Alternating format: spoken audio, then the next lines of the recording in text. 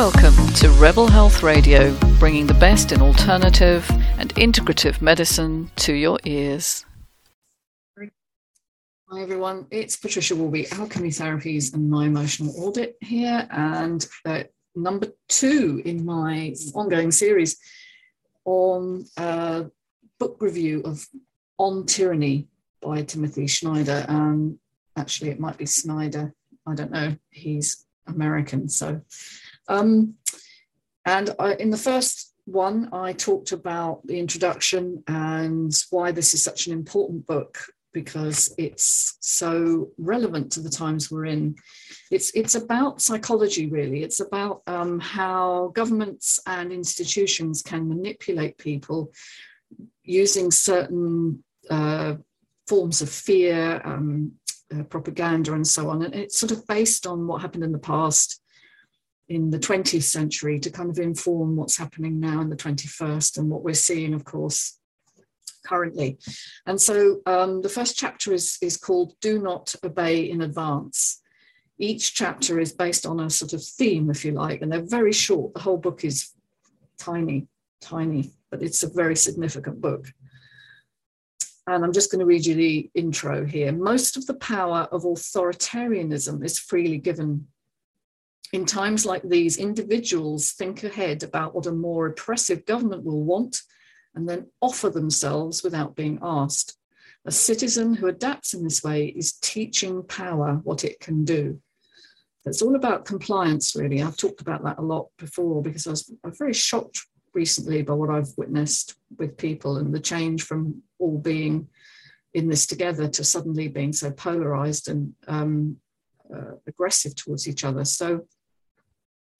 And I wanted to introduce, really, I don't need to go over what happened in Nazi Germany. I'm sure you're all aware of that, but it was ordinary people, basically, who voted Adolf Hitler in and allowed the reach of power to increase and increase and increase. But what I would like to introduce is a very important study that was done by a guy called Stanley Milgram, the Milgram experiments. And he was contemplating what had happened in Nazi Germany, and he wanted to show and demonstrate that there was a particular personality type, if you like, an authoritarian personality that explained why Germans had behaved in the way they had and accepted the Nazi regime. And he devised a fantastic experiment which he thought would identify those types of people, but he couldn't get permission to carry it out in Germany. And so he did it in the US in the end at Yale University in 1961. So it's an awful long time ago, but it's a very, very important experiment. And he gave the people taking part the instruction to sit in a booth opposite someone across a glass partition who they believed they were giving electric shocks to, and they would keep ramping the shocks up. And unbeknown to the participants, the people behind the booth were actually actors and were not being shocked, but were pretending to be shocked at these increasing levels.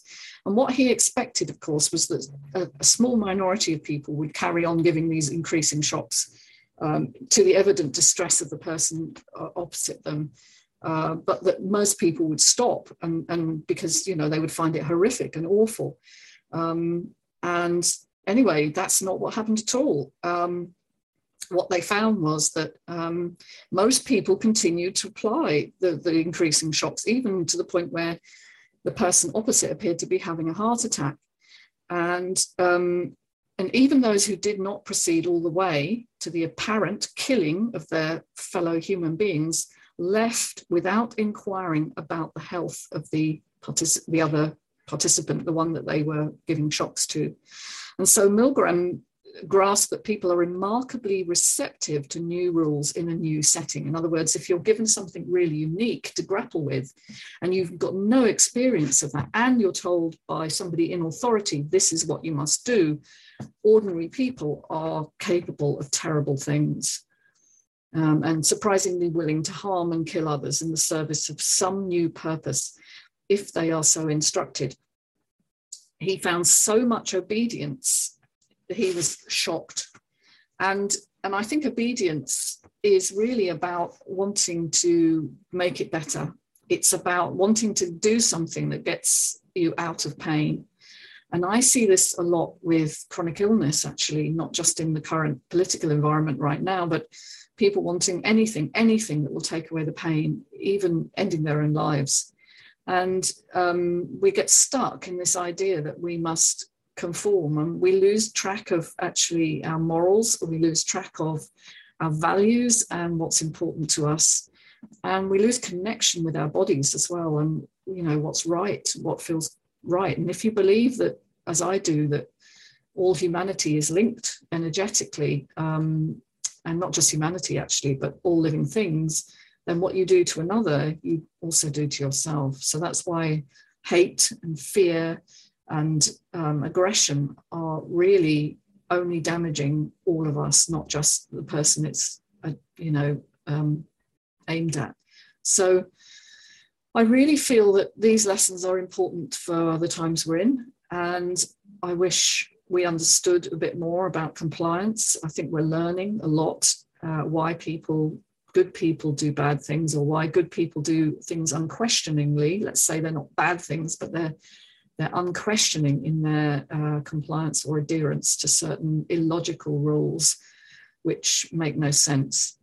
And that's what we've been seeing, a lot of illogicality, no consistency, and yet people very willing to fight that, in the service of what they believe is the end game, the solution, if you like, to the problem.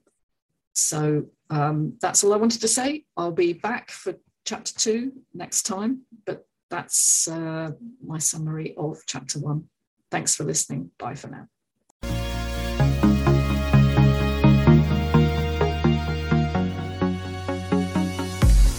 Hey, hope you enjoyed listening to Rebel Health Radio. Do subscribe and look forward to catching you soon.